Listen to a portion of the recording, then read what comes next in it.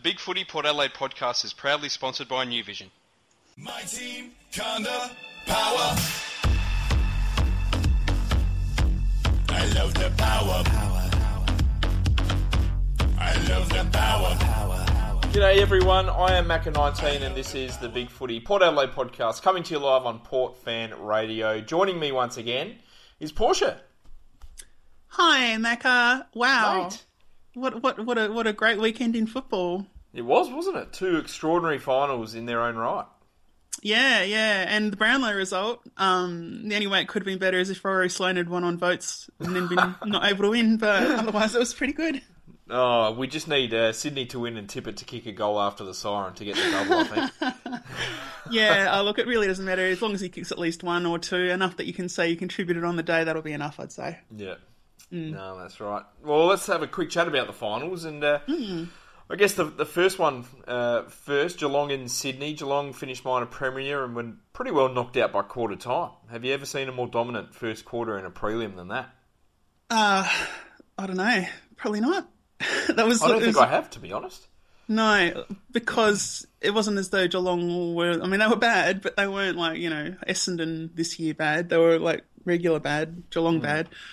Which is still quite challenging for a lot of teams. So I think, it was amazing how much Sydney wanted that win, basically, and they really showed it. So it was good. It's great to see Hawthorn and Geelong out in successive weeks, and maybe they'll just all both stay out for a while. Oh, for sure, yeah. No, it was good to see Sydney win. I certainly didn't expect that sort of result, though, especially not 7-0 at quarter time or whatever it was. Yeah. I mean, that was just something out of the box, and Geelong were never, ever going to come back from that. No, absolutely. And particularly with Sydney being Sydney, I mean, they don't, once they've got that sort of lead, like, you're not getting it back. I think that would be... There's probably someone out there's done a stat on it for people getting leads back from Sydney, and the reality is, like, I would say of every team in the competition, they'd probably be the hardest to bring a game back from that sort of dominant position. So for sure. It made it a bit of a non-event, I suppose, after the first quarter, but it was nice to think for a while that it might have been an all-Sydney grand final. Yeah, well, that's it. But the Dogs, they got the job done in a... what has to be described as just an absolute classic modern final, really. I mean, it swung with momentum. GWS looked home a couple of times. They got out by 14 points, I think, in that last quarter, but the Dogs just came back as they do. And look, they're in their first grand final since 1961. Yeah. Look, I made a comment during the week, or right after the finals were announced, and it was like Sydney's, for some reasons, on a 6-day break, and the Dogs get an 8-day break, and maybe that helped them. We have already seen, like, that first week of finals, you'd have to say that new bye, which some people don't like. I think it's great, because it sort of really mixes up the whole finals schedule. Too much, though? No, I don't think so. Well, I don't know. I guess you look at it, GWS played something like one game in 27 days. Like, is that... Like, you're almost putting the teams that win the qualifying final at a disadvantage. Well, look, you could, I suppose, change it a little bit. I don't know how the exact maths would work, but, you could make it like the first week or something is... I don't know, eliminations. Look, it doesn't really matter, because that first week we've already seen, GWS, okay, they had one game in blah, blah, blah, but it's up to them to manage it. Obviously, the first year the new system's in place, it's a bit more difficult, but, they have a whole week off before the Super Bowl for both sides, and I think that makes it pretty good. It'd be nice to see that week used more. It'd be great if they moved the Brownlow to that week instead of messing around this long. Yeah. I don't know. I'm in favour of it. Particularly with the drawn grand final being thrown out. I think that's what enabled it, and it's a good thing, because that there's going to be Port's going to be drawn to play away in round 23 in Brisbane or somewhere like that, and it's how it happens. And I think avoiding that kind of ridiculous thing where you could then be expected to back up for a 6-day break after travelling, and it's finals and actually matters to you that year, that's just irritating as hell, and it's something that Collingwood won't have to worry about. So why not neutralise that advantage they have? That's what's happening. It's good for us as a non-Victorian team. I think teams, like clubs, want continuity, and I don't think you get that with the bye before the first final. And I always remember back to the 1994 SANFL Premiership, and I reckon we were at a huge advantage that year, coming up against the Eagles, even though we hadn't beaten them that year, we did in round 21 or something like that. But they had a bye, then they played the last round, then they had a bye, the second semi-final, they had another bye, and then they played the grand final. So they'd only played like 3 games in something like 40 days. And I reckon that gave us a bit of an advantage in the end. But you never know. I mean, I'm just super excited to see what the Dogs can do. I mean, they've become the most inexperienced team to make a grand final since Melbourne in 2000. You would say, on face value, Sydney should go in pretty red-hot favourites. Yeah. But this Dogs team, there's just something that you can't help but like about them. Yeah, I don't know. I reckon I'll stop liking them during the grand final, quite honestly. Look, I mean, over here in Melbourne, you know how we were always heard when the Sydney Swans were sort of the only semi-Victorian side in the finals, it's the Bloods culture. I haven't heard a single thing about South Melbourne and the Sydney Swans being the Bloods this week. It's been all Bulldogs, and everything's going to be thrown the Bulldogs' way to get them this win. They're going to get the umpiring, they're going to get the crowd, they're going to get the commentators. Every single thing is going to irritate you if you're trying to barrack for the Dogs this week, because you're just going to be so annoyed with the oversaturation by halftime, guaranteed. Yeah, that's a fair point as well.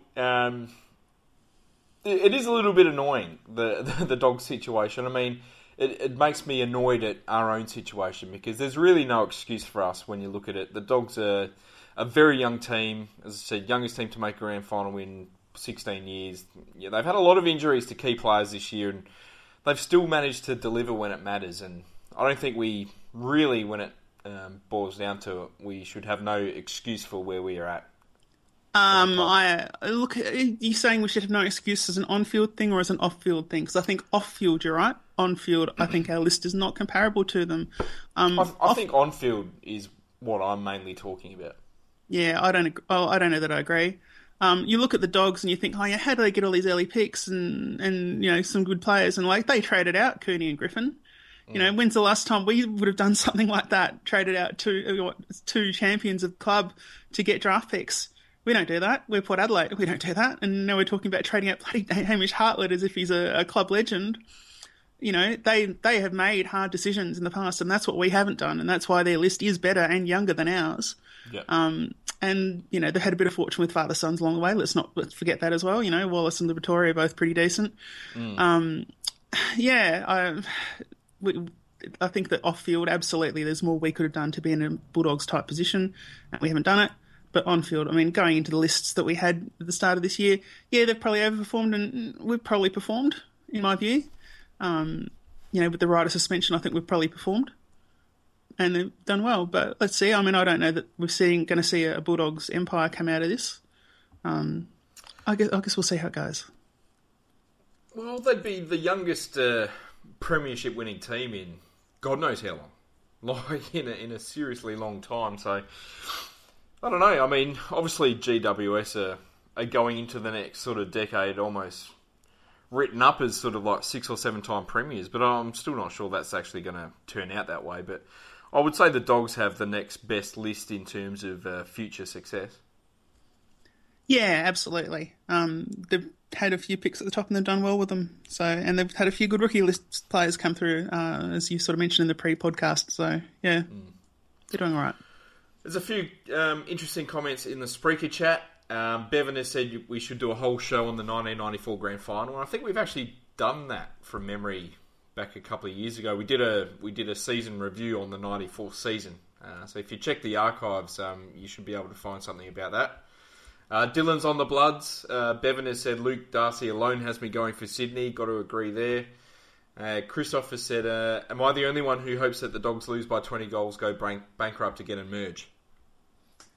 Harsh call. I wouldn't mind if they got smashed. Look, if they can lose by 120 points, I would be the biggest Bulldog supporter going around, I think. Yeah. Look, I mean, I tend to have a view when it comes to dynasties, which is that once it seems like this starts being one, you might as well just let them keep doing it because no one's going to care. There's people stop counting after a while. Like if Hawthorn had won the premiership this year, you'd be like, who cares? But every time a team that isn't yours, that's new and upcoming, wins the premiership, you're always a little bit more bitter about those. Yeah, for sure. No doubt. Well, let's. What's your prediction? Swans by 30. Okay. Norm Smith? No idea. Mitchell, probably. Tom Mitchell. Okay. Tom Mitchell. Okay. Yep. Yeah, that's probably a fair call. I like that. Yeah. I think, he'd be in the box seat, I would think. Gets a lot of the bowl, he's in and around the packs. Yeah, and he's not probably the highest target on the list, so that helps as well. I'm going to say the Dogs by 4 points, and I'm going to say Liam Picken as the Norm Smith. Yeah, okay. Interesting. I would be very surprised if Picken did get that, but who knows? I mean, really, it'd probably be Bontempelli, but I don't know who's picking it this year. Who's picking the Norm Smith? Oh, who knows? Yeah. Well, the Bonts would be... again, in the box seat, if the Dogs win, he's likely to get it, I think. But Liam Pickens had a huge year. I think he was best on ground in the first final. And he's one of those sort of players that can impact, especially up forward. Get a lot of the ball, kick a couple of goals. Might be one of those sort of Ryan O'Keefe sort of victories, if that happens. Yeah, could be. I guess if the Dogs win, I don't know exactly when they all vote on who's going to win, but if the Dogs win, they might even give it to like a son of, just to give it that whole extra prestige, Yeah, for sure. Well, let's talk about the Brownlow. I guess things went as expected last night with Paddy Dangerfield taking out his first Brownlow medal, breaking a number of records. Along the way, he polled 35 votes in 15 matches, both new records there, whilst being named best on ground 9 times, which equals Nat Fyfe's record. Robbie Gray was the best of Port's pollers with 19 votes and finished, I think, in the top 7 or 8. Your thoughts? Anything unusual about the evening? I guess when you just look at our votes, how unamazing they are. Like, not just in volume, because they're always unamazing in volume, but like there weren't really huge surprises. No. We had a couple of odd 3 voters, I suppose, one odd 3 voter, but that's really it. It was kind of what you'd expect, I guess. Yeah. Very generic. Our Brownlow count was pretty dull. Let's face it. I certainly was, and look, Danger was always going to win. There would have been a national inquiry if he didn't win that, I think. Yeah, well, I mean, he was the most firm favourite probably in pre-medal in the medals histories. Yeah, everyone else apart from him was out at more than 10-1, considerably more. So, there you go. Absolutely. We've had a question on the Spreaker chat. Ryan Pillar wants our feelings on Nathan Vardy from Geelong having a medical at Port Adelaide. I'm not interested. Yep.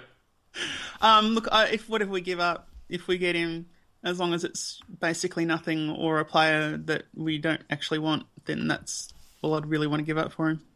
Any talk of giving up anything like a pick in the first 3 rounds, no thanks. We'd rather just draft. Look, if we can get him for pick 75 or something, then it's probably worth doing. But anything above that, I'm not too sure. Do we really need a 25-year-old that's been on a list for 7 years and played 20 games? No, we don't. He's got a lot of talent. Well, he did have a lot of talent. He looked like he was going to be an exceptionally good player at one point, but then he just ended up being perpetually injured. Has done a number of serious injuries, missed huge amounts of game time. I don't know. I mean, it just seems like if you can get him fit, fine. But with our record in the last few years of having players fit, he's probably going to do a knee bloody getting off the plane. Yeah, look, I mean, I don't see it as the sort of pick that we should be bothering to take, to be quite honest. I personally, and again, this is where you and I differ again, based on previous things we've said, Macca, I think we're at a stage where we should just be taking our licks for a year or two and building a list. And I don't know that trying to rehabilitate guys who, even if they work out, we'll get 3 years out of them is exactly worthwhile. So I'm happy with that, Kyle. I would... Look, if he comes, fine. If he comes at a decent price, fine. But I'd be happy taking that pick to the draft, to be honest. I would rather have an 18-year-old, one of the SA kids that you would draft at pick 105, quite honestly, because at least there's a chance that we'll get a year development into them. We'll see what their potential is. Whereas we know what his potential is, and he's probably not going to get it. So, why waste our money and our coaches' time on something like that when we could be having our coaches very, very much focused on the young guys? Yeah. Because that's It what just we that's what screams we of needed. Cameron Cloke. Like he'd play one game and that'd be it, and then he'd be delisted, and it would just be a complete waste of time. But Honestly, there aren't a lot of players I'd want to trade in at all. If anything, I'd rather, I don't know, do what trades we can and then scour the delisted free agents and then maybe fill any gaps there and do the rest in the draft. Or even do the draft and then hit the DFAs and see who we can pick up. yeah. Well, look, that leads me on to another player. There was a rumour that Motlop was being talked about. How would you feel if Stephen Motlop was traded to the club? I remember having a Schadenfreude moment a few years back with Stephen Motlop, which was that he came in at a time when Geelong were already on top. And the way he plays, it's always been like, I'm thinking, I can't wait for reality to hit you, Stephen. Which like I said, it's a real Schadenfreude moment because he sort of come at the end of an era, and I don't think he'll be good looking in a side that isn't excellent. And that's something I very much reckon we saw in that final. I would be very buyer beware. I don't want him at Port Adelaide. But if he goes to Richmond or somewhere like that, he'll be a perfect fit. I'm not sure you can go off one game, really. No, like Jeremy you Cameron can't. had, You one go- kick in the other final, and he's an exceptionally good player, All-Australian. One of the best just one of the best key forwards in the game, full stop. Yeah, but would you say everyone's that allowed a shit game every now and then. But Yeah, but would you say that of Motlop going into that game? Like Motlop for me has already been a player that I sort of go, I don't know, and then come out. I think he's got a perception about him which is maybe a little bit unfair. I don't think he's as paper thin as what people like to think he is in terms of his sort of playing level and his consistency and all that sort of stuff. I think he's a better player than a lot of people give him credit for. And look, this year, Geelong played very well. They finished on top of the ladder, but he still averaged 20 touches and a couple of goals a game, which is Wingard level. And who wouldn't want another player like that in the side? It's not exactly what we need right now. I would think it is, to be honest. We need pace, we need skill, we need people that can kick goals. Because at the moment we've been pretty poor at all three of those. I kind of feel like what we talked about last week, where we were hypothesising about a Dustin Martin. What we need is another guy to help get our other guys outside more, because we've already got guys that can kick. It's just they spend their time in the guts, and everyone's spending their time in the guts when they shouldn't be.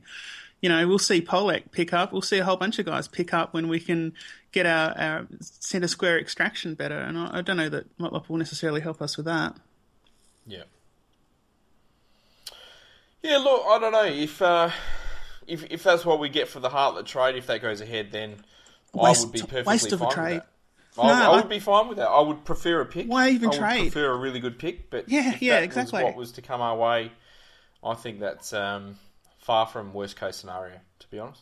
Look, Stephen Motlop's 25, which means we're talking about a 3-year rebuild, at the optimistic level. He's 28 by then. If we're looking at a 5-year rebuild, he's 30. So no, he's not in our age profile for the type I'd be of player pretty he is. disappointed if we're having a 5-year rebuild, to be honest. We're 5 years before we can be a premiership winning side. Absolutely, I reckon we're 5 years away from that. Yeah, so that's what we're building towards. And he's just the wrong age profile for the type of player he is. And trading out Hartlett to bring in a bloke that's maybe him on a 3-year delay, I'm not convinced that's a good move for us. It doesn't help our list really realistically improve from the ground up. It's another short-term return, But if we're 5 years away from being a premiership threat, then we should really do what that wonderful thread on Big Footy said, and we should trade Robbie Gray. No, the reason why for that is because you got to have guides there for the players that you want to develop. Yeah, you got to have players in the side that will show you what the team rules are, and that's why, for example, I've been strong on don't want to trade Pittard, don't want to trade Darcy Byrne-Jones. There's a bunch of players that you specifically don't want to trade because they are playing the game plan as you want the game to be played going forward. They don't do the shitty backwards hand passes and things like that.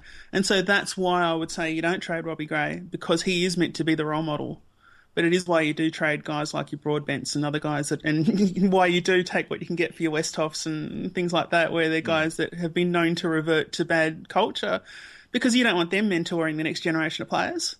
You know, that's not what you want. So those are the guys you move out, not the ones that are going to show exactly what you want your footballers to be. Yep. No, that's a good call. Dylan has said, stop talking reality talk, Porsche. Flag is around the corner. Yeah, all right.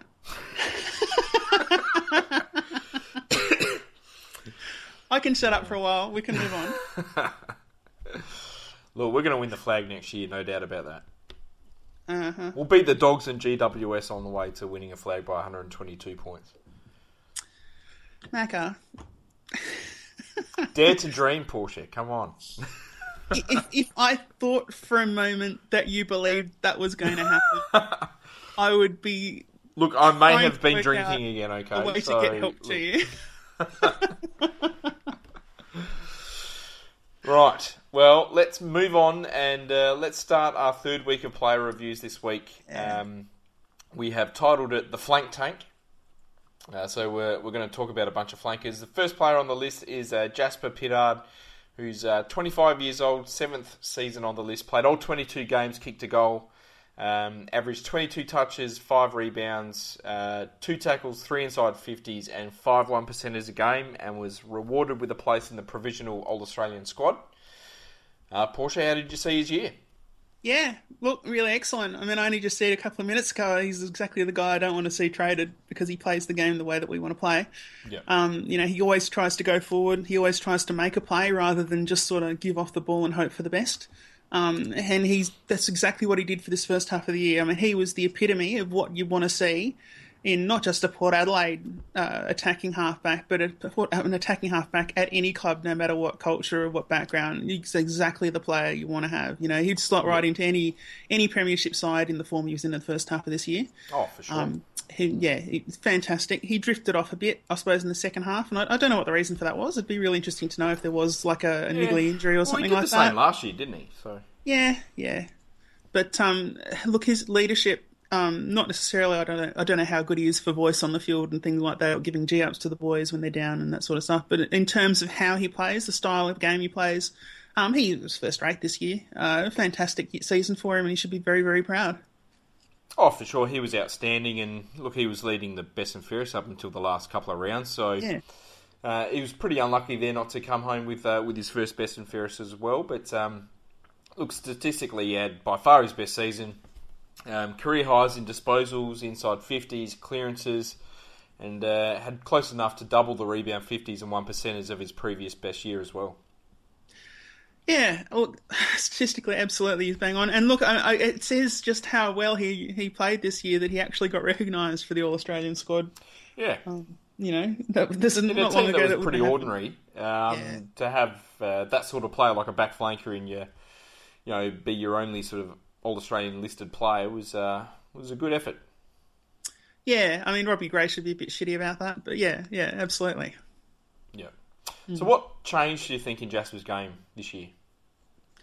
Experience, basically. Experience, and I don't know whether it's encouragement or pig-headedness, but that proven desire to consistently want to move the ball forward, like actually forward and create something. Yeah. We've seen that, like he's had that his whole career at Port Adelaide. You know, it's from day one, even when he was screwing it up, you could see what he was trying to do. Oh, yeah, and he's finally got to the point where he's physically able to do it. I mean, he's had a couple of pretty good bumps on people, and he's a very physical player, big kid now.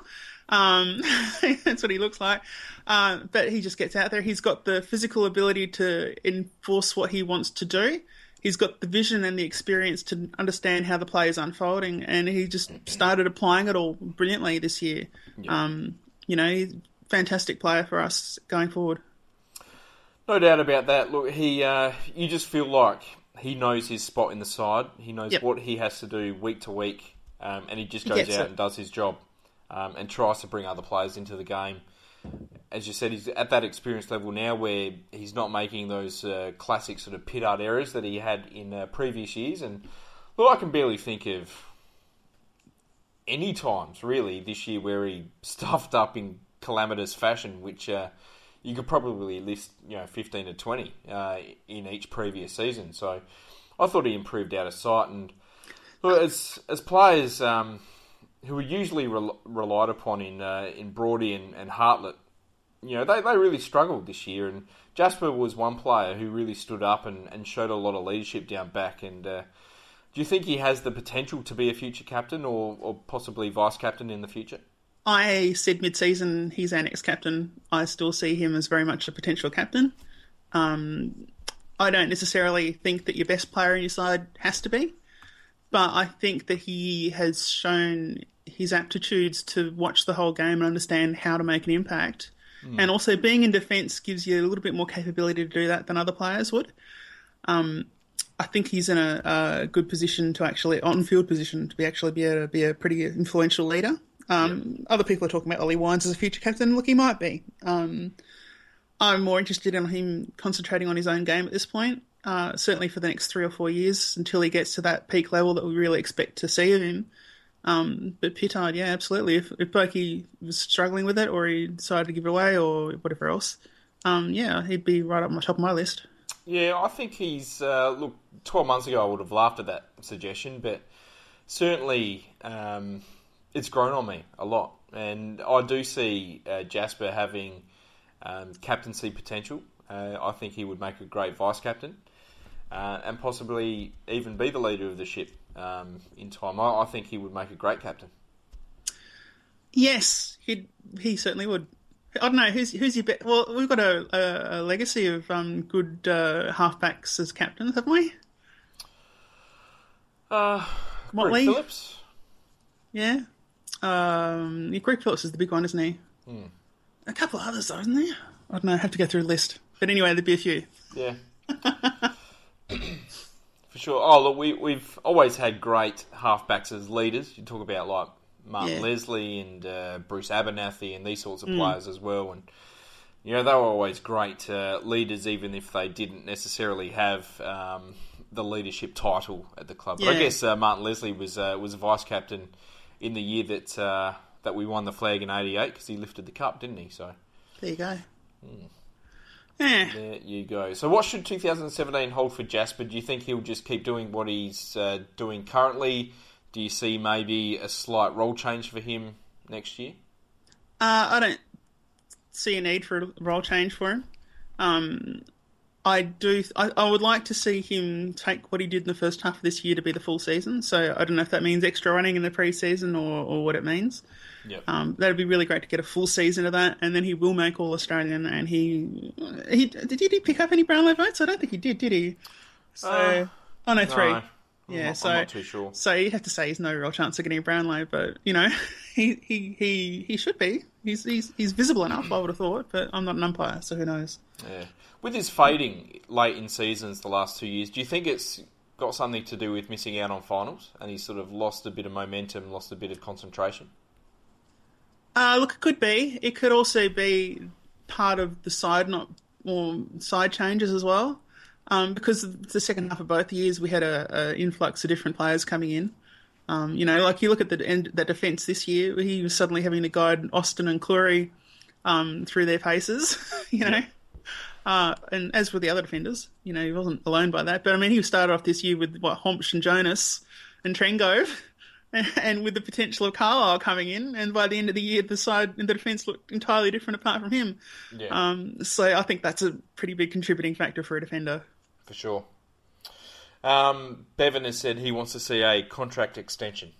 Yeah. Which is a very fair point. Got to say that. Yeah. Yes. Look, let's move on to our second player, Matty Broadbent. He's, I guess, his opposite number on the other flank there, who is 26 years old. It's his 8th season on the list. He played 21 games for the season, kicked 8 goals, averaged just under 20 touches a game, 3 tackles, 3 rebounds, 2 clearances a game. How did you see his form in 2016? Nondescript. Obviously we're wrong. Obviously we're wrong I'm wrong in thinking that because the coaches love him and he got Brownlow votes. So, Well, he did have a couple of really, really good games. He did. Yeah. He was best on ground in one game at least. But he had a lot of games where you just go, oh yeah, I suppose he played. Which so sometimes you get that with defenders. Like some defenders are like that. You just don't really notice what they're doing. Statistically, I mean, he had a solid season, I guess. He's always right up there with the possessions and whatever else. I just don't feel he has much impact. No, I think he's really stagnated in the last couple of years, especially with his influence and certainly his output as well. And do you think the roll down back suits him? Look, are we getting the best out of Broadbent at the moment? I'm not sure what else he has to him. I mean, I know that you're a bit of a fan of throwing him in midfield, but well, look, he got 3 votes in the one game that he played in the midfield this year. Yeah, look, I don't know. For me, I kind of feel like he's not a full-time midfielder, and so when he's not a full-time midfielder, I don't think you throw him forward. Well, why can't he be? Why can't he play more time in the midfield? I would still say that his best season was when he was playing in the midfield back in 2012 when he nearly won the best and fairest.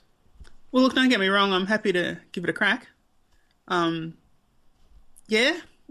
not? He's physically able to do it. There's no doubt about that. He's got the build for it. He doesn't get knocks much. It's just about whether he's mentally fast enough. Do you think he is? I think he could be capable of playing more regular football through the midfield. Absolutely, I think he's a really good clearance winner. He gets the ball. He's a good kick inside 50. Usually, when he plays further up the ground, he kicks goals as well. I think there's a lot to like about Matty Broadbent playing through the midfield.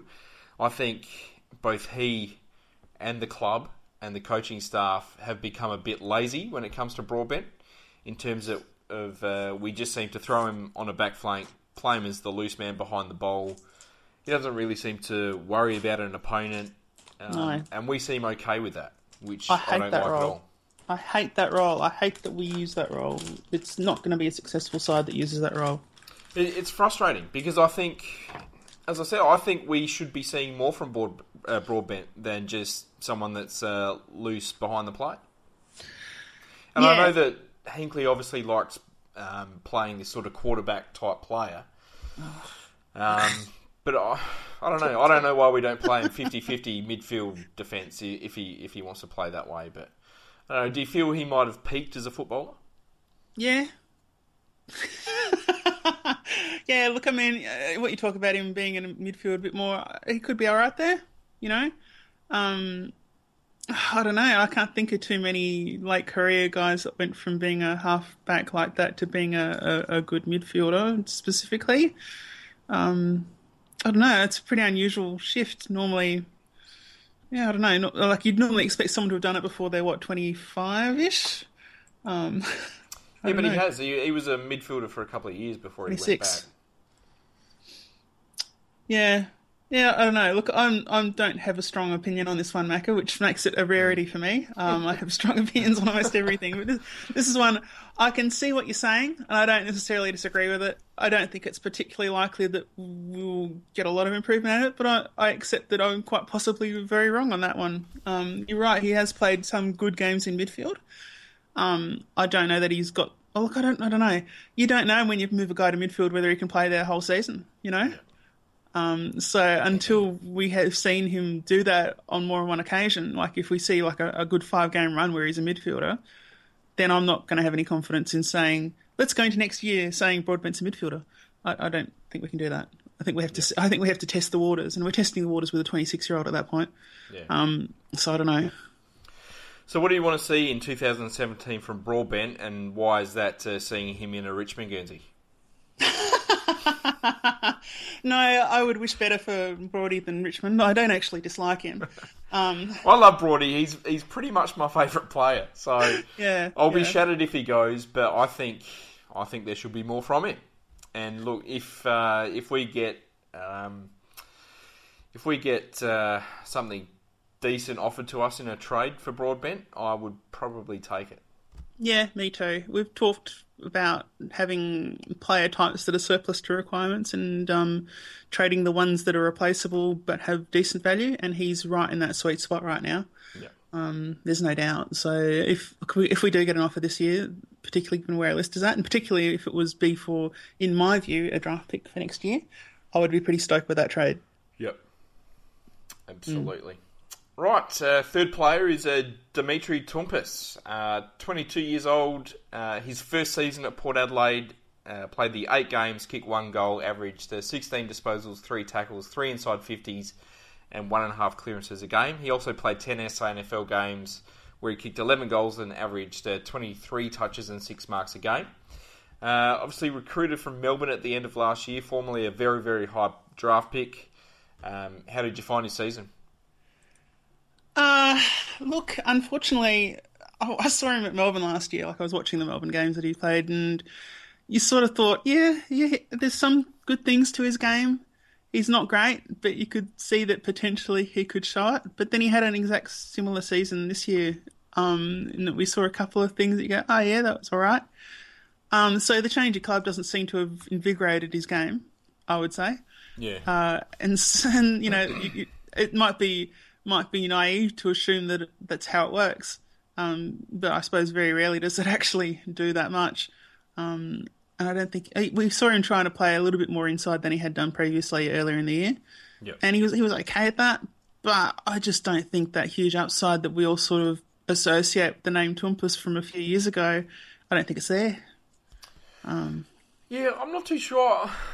I have to say I'm struggling to think of any sort of momentous thing that he did throughout the year. To be honest, he's almost become like a very anonymous player when he played. Like one of those players that you sort of go home at the end of the match and go, oh yeah, Jimmy was, he was okay, I guess. I can't really remember anything that he did, to be honest. And, I thought he was okay at the start of the year. I think he was maybe a little bit hard done by to be dropped when he was dropped.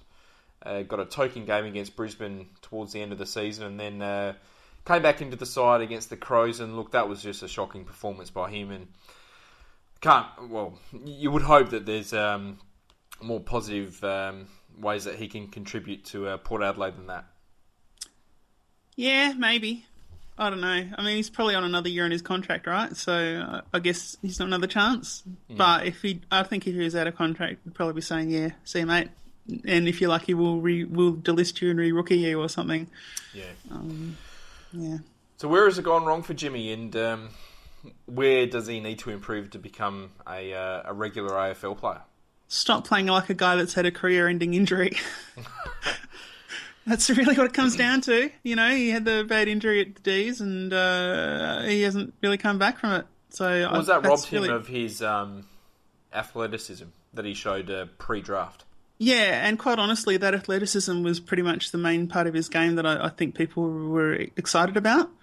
Because I was not hugely pro Toumpas at any point, because he looked like a player that could be all right, but I just didn't see anything special about the way he played. He's all right. He's okay. But without that capability, then he's an SANFL player, isn't he? So, yeah. Look, I wanted to see him playing through the midfield and kicking goals, and that's basically what he was doing at SANFL level. He was hitting the scoreboard on a regular basis, but we just didn't see that at all at AFL level. And I guess he was playing sort of behind the play a little bit, as kind of I guess we mentioned before in that old sort of Steven Salopek type role, I guess. What, I guess, should 2017 hold for Dimitri, and can he become a regular AFL player? I'll answer the second part first. No, I don't think he can. And so I think we can expect him to play at SANFL. Can I just say, we're talking about the Steven Salopek role, which is also how we kind of described Hamish Hartley when he started playing in that same role. Yep. Should we just sort of say, as soon as we see a player put in that role, that we should automatically trade them? Quite possibly. Because as soon as you have to... Because that role, it looks all right, but it's not all that important to your side, and it takes away from areas of your side that are very important. Yeah. And the players you put in that role, you don't need them. No, that's true. No, I'm not sure. I hold out some hope for Dimitri. I would like to see him play and become a regular. And look, I think he's better than what he showed this year. Well, at least I hope he is. I think he's got it in him to play, a good sort of 12 to 15 games next year and maybe get another year or two on his contract. Because, look, I think we need class players around the bowl, and I think on occasion he can show that. Maybe he still doesn't feel like he belongs at AFL level. Maybe it's a bit of a mental thing. But look, I think if he doesn't show anything next year, you would have to say he's gone. I would rather throw games at Snelling or Bonner in their positions than put Tompus in. Yeah. Yeah, that's probably fair. I don't really want to see Tompus playing on a back flank, that's for sure. But certainly on a wing or maybe a forward flank. Yeah, but then I'll play Bonner or Amon or someone like that. He's just, whatever position you put him at, he's at the bottom of the depth chart. Yeah. So that's not a good sign. Probably not, no. Speaking of bottom of the depth chart, let's talk about Sam Cahoon, who who played 17 SANFL games, kicked 2 goals, averaged 22 disposals, 8 marks and 2.5 tackles a game. Had a very, very good, very consistent year at SANFL level. Was obviously delisted at the end of the season as well. We've spoken a lot about Sam this year. Yeah. Where did it go wrong?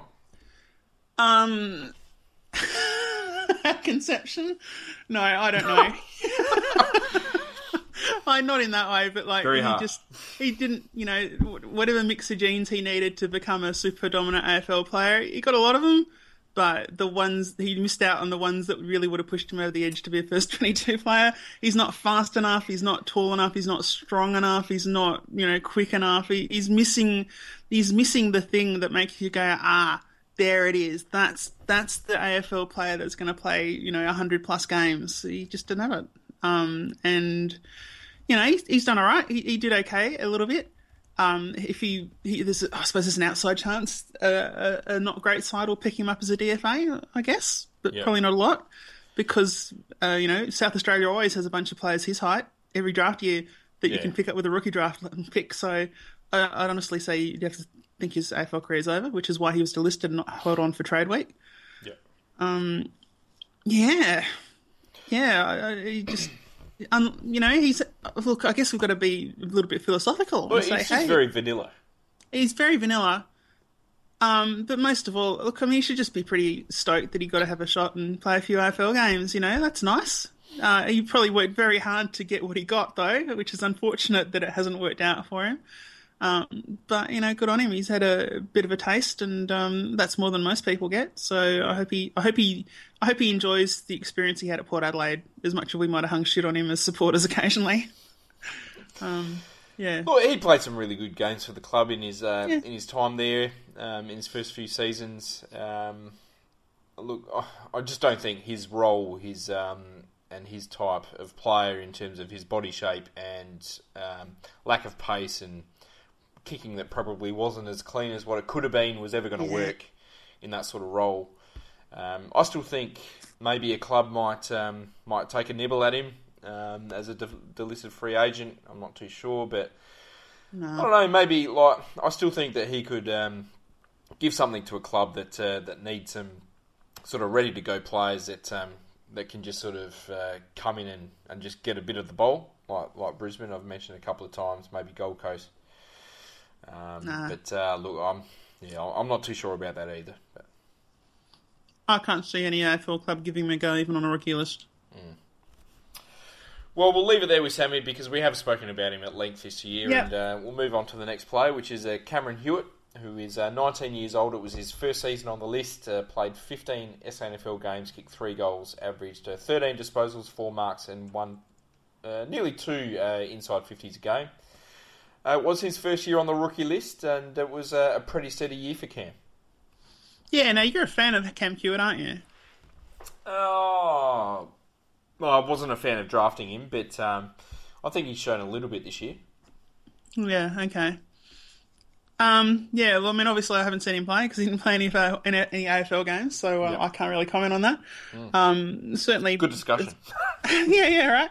But as a pre-draft player, I mean, I guess there are a few suspicions about his ability to be a reliable, have reliable disposal, keep his head in games and stuff. I don't know, you think he's improved as a player since starting with Port Adelaide? I think he had a pretty slow start to the season. I think he was injured for a while, took him a while to get going. But his last sort of month or so, I think he started to really show some consistent form at SANFL level. And look, if he does get a second year on the rookie list, then it's probably deserved, and will be interesting to see if he can continue his development.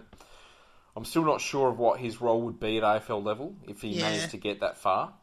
And look, I'm at the stage where I want to see us draft players that have a specific role that they can perform in the team, rather than just, he's a utility. He's a bit of okay, and maybe if this happens and we do this, then it might work, sort of thing. Utilities so rarely work out, don't they? Like the good utilities, they all started as a something, Matthew Pavlich, the great utility, he started as a key forward. Adam Goods, the great utility, he started as a ruckman, wasn't it? Yeah. Like all of the good utilities, they start out being proven in a role, and then they add to that portfolio, rather than being guys that you say, he's fit enough, and he's got good enough skillish, but he hasn't taken a position for his own. Like, those guys don't work out. Yeah. 10 years, 20 years of drafting shows that. Be very few exceptions. Probably kind of like a thinner version of Archie at the moment. Yeah. Look, we do need that sort of player, like someone that can come in and do a job in the midfield as not a first-string midfielder, like a bench midfielder that can come in and do an acceptable job week after week. So I guess there is a spot for that sort of player, like an inside player that can perform that sort of role. Whether that's Cam or not, I'm not too sure. Does he have AFL scope? I'm not too sure. But if he gets a second year on the list, obviously I wish him all the best, and hope that he can continue his development, because he did show some really good signs at the end of the season. Yeah, look, I don't mind if we give him a second year on the list, potentially, because I personally think like next year is the year we should have basically clear the decks, bring in as much as we can. The Costco draft. Yeah, fair enough. Yeah. Right, last player we're going to talk about is Jared Polec, who is 23 years old, third year at Port Adelaide, played 17 games, kicked 7 goals over 3 inside 50s, 3 tackles, nearly 2 clearances a game. At SANFL level, he played 5 games, kicked 3 goals, averaged 20 disposals and 4 tackles a game. How did you see his season? Look, very up and down. He started the year with us, everyone saying, he's going to get back to his 2014 form. But there are times this year, people are hanging crap on Amon for having statistically identical games. Certainly that early mid-season. He got better as the year went on, but when the season's not in the hang so much, I don't know that it really matters as well. He's an improving player, hopefully. And I was just trying to work out what he can do from here, and I'm just trying to compare to Jared Schofield. So Jared Schofield, the first 6 years of his career, not his Port Adelaide career, but his career, he was pretty up and down in a similar way. He was hugely inconsistent. He was hugely inconsistent. He had a bit of potential, and then he got traded to Port, and he started turning around. But even then, he started off a bit inconsistent, and then it was only his 9th season, about then, 2002. When he somehow, I don't know if he got a rocket or something changed in his life, but he became the player that everyone would hope that Jared Polec will become for us. Yeah. So we're talking about, filling out our coaching squad. Is there any chance we can get Jared Schofield over from Subiaco? That would be nice, wouldn't it? He's become a very competent waffle coach. Yeah, absolutely. Won a couple of premierships, and I think he lost the grand final this year, but he's doing great things. Yeah, and look, I think it'd be really good to get him in and see if we can bring something to our side, and we can get the magic dust on him to maybe go up and get a shot himself. Yeah. Here's a question: does Jared need the team to play well for him to play well, or do we need Jared to play well for the team to play well? We need the midfield to function for Polec to play well. So that can happen in wins and losses. Yep. But it needs to function. So if it's a tough game, but both sides are functioning. So, like we saw this week, the Dogs and the Swans, like both sides were functioning at points. And in that sort of game, yeah, Pollock can do well. But if Port just sort of go in there and they just sort of scrabbling for everything, or it has to go to half-back and then get rebounded or whatever else, like I don't think he's going to really work in that kind of environment. Yeah. Yeah. And look, sometimes he does the run and sometimes he doesn't. That's something he needs to work on as well. I don't know. Look, I think he's certainly a player that when the rest of the team's doing well, the team can lift, but I don't think he's the driver of it. Yeah. Do you think he deserved to be dropped the couple of times he got dropped throughout the year? Maybe not in the exact games he did, but yeah. He's definitely deserved to be dropped a couple of times. If you sum up his whole season and you look back and you say he was dropped twice without saying when it was, you say, yeah, that's probably about right. Fair. Yeah, right? Yeah. So it was just really which weeks it was. They were controversial, but whether he should have been, he definitely should have been at various points.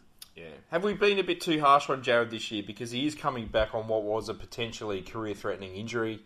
Obviously, it took a little while to get going. He did play some really good games throughout the season, but it was just that lack of consistency that really sort of cost him.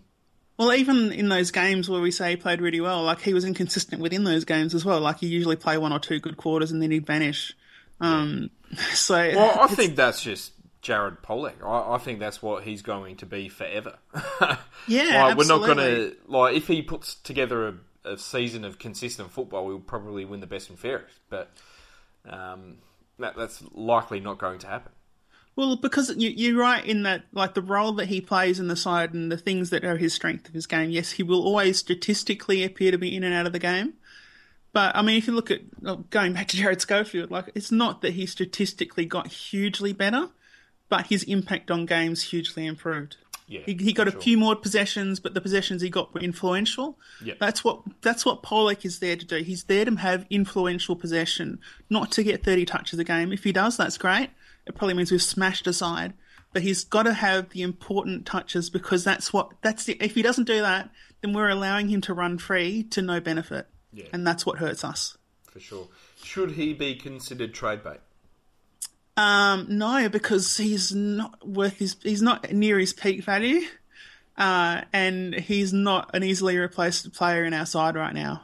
Yeah. We're screaming out for an informed Jared Pollock. Oh, for sure. Particularly with Matthew White constantly having his issues, Carl Amon still being very much a developing player, and not a lot of depth behind that. I don't think he should be trade bait. No, that's fair. I probably don't think he should be either. But what does 2017 hold for Jared? Can he become that consistent player again that we saw for much of 2014? Yes, he can, but he's going to have a big pre-season, not get injured, and run all game. Not just when he thinks he can see something that he can do. He has to be doing predictive running and doing the hard running that no one cares about because they don't see it, but the coaches care. Running off camera, I guess is what I'm saying here. Running off camera. Sure. Yeah. Mm. All right, well, that's our player reviews done for this week. All right. We've only got the one question from the Big Footy, two questions from the Big Footy chat this week. The first one, they're both from Needs Gravy. The first one is Chaplin or Minson. You have to pick one to be in the team. Chaplin. Yeah, I could probably deal with Chaplin more than I could ever deal with Will Minson playing for Port Adelaide, I think. Yeah, I mean, Minson would probably be marginally more useful as a ruckman, marginally, but he's an arsehole. So if it's a marginal decision either way, then Chaplin, because at least he's a harmless arsehole. For sure. And grand final snacks. I don't really have a position on that. I don't do anything special for grand finals. I usually just watch them at home, unless we're in them, and then it's whatever's at the ground. So. Yeah, for sure. Look, for grand final snacks, it's in the name, TV snacks. That's where I'd be going this weekend. I just usually have a sandwich. It's not a big event, if you're not in it, it's not a big event, and if you are in it, you want to be doing whatever you can to be there, so, Yeah, for sure. I'll probably be watching at home by myself, so that's what I'll be doing, I think, but probably with a box of TV snacks, I think. Fair enough. No, I'll be having a nice chicken and salad sandwich. There we go. I'm looking forward to it already. Get some fresh bread in the Yes. morning. Should be a good grand final, I think. Yeah. Actually, the game I'm most looking forward to, if I'm going to be completely honest, is on the Friday, which is the Under-18 All-Stars game. Yeah, that would be good. Yeah, okay. So definitely check that out. I might. Which is Very good. basically the best sort of 50 players in the draft this year who Having a are crack. going to be playing on the MCG. No, not the MCG, Punt Road Oval, I think, and showing their wares. Yeah. When is that? Is it a night match by any chance? Nah, it's straight after Grand Final Parade, I think. Oh, that's all right. It's a public holiday here. It is. Ripper. I might check it out then. Yeah, it's also live on Fox, so even if you can't be bothered going out, it's it'll be there. Look, as soon as Port stopped playing, I dropped Fox because I'm using Foxtel Go and they have too many blackouts that shit me off. It's my protest. I don't give them money when I don't absolutely have to. Good call. Good call. Right, well, that's it for another week. Yeah. All Hope right. you have a good weekend, and thanks everyone for listening. And Yeah. we will be back next week, and I think we've actually got 2 podcasts on next week. Yeah. Now, is it Monday and Thursday next week? Back to Mondays? I think it's going to be Monday and Thursday, yep. All right, cool. And what's our next player review bunch that we're doing on Monday? Oh, you're going to make me have to look that up. So if you want to keep talking for the next 30 seconds while I bring it up. There is something That'd be we wonderful. could talk about, which is, the fantastic form of the Smaller Warrior, Matt Tarrant, on Survivor. Obviously, anyone listening into this live has potentially missed it. But, he just keeps going out there and repping Port Adelaide. Good on him. Yeah. It's really good to see, Hopefully he's got a connection at the Power Gear store too, so we'll see how that goes. Oh, look, hopefully they've kept some Guernseys aside for him or something. That'd be great. Yeah, Sam Coon player issue or something. That'd be wonderful. The next batch of player reviews we are doing is called The Usual Suspects.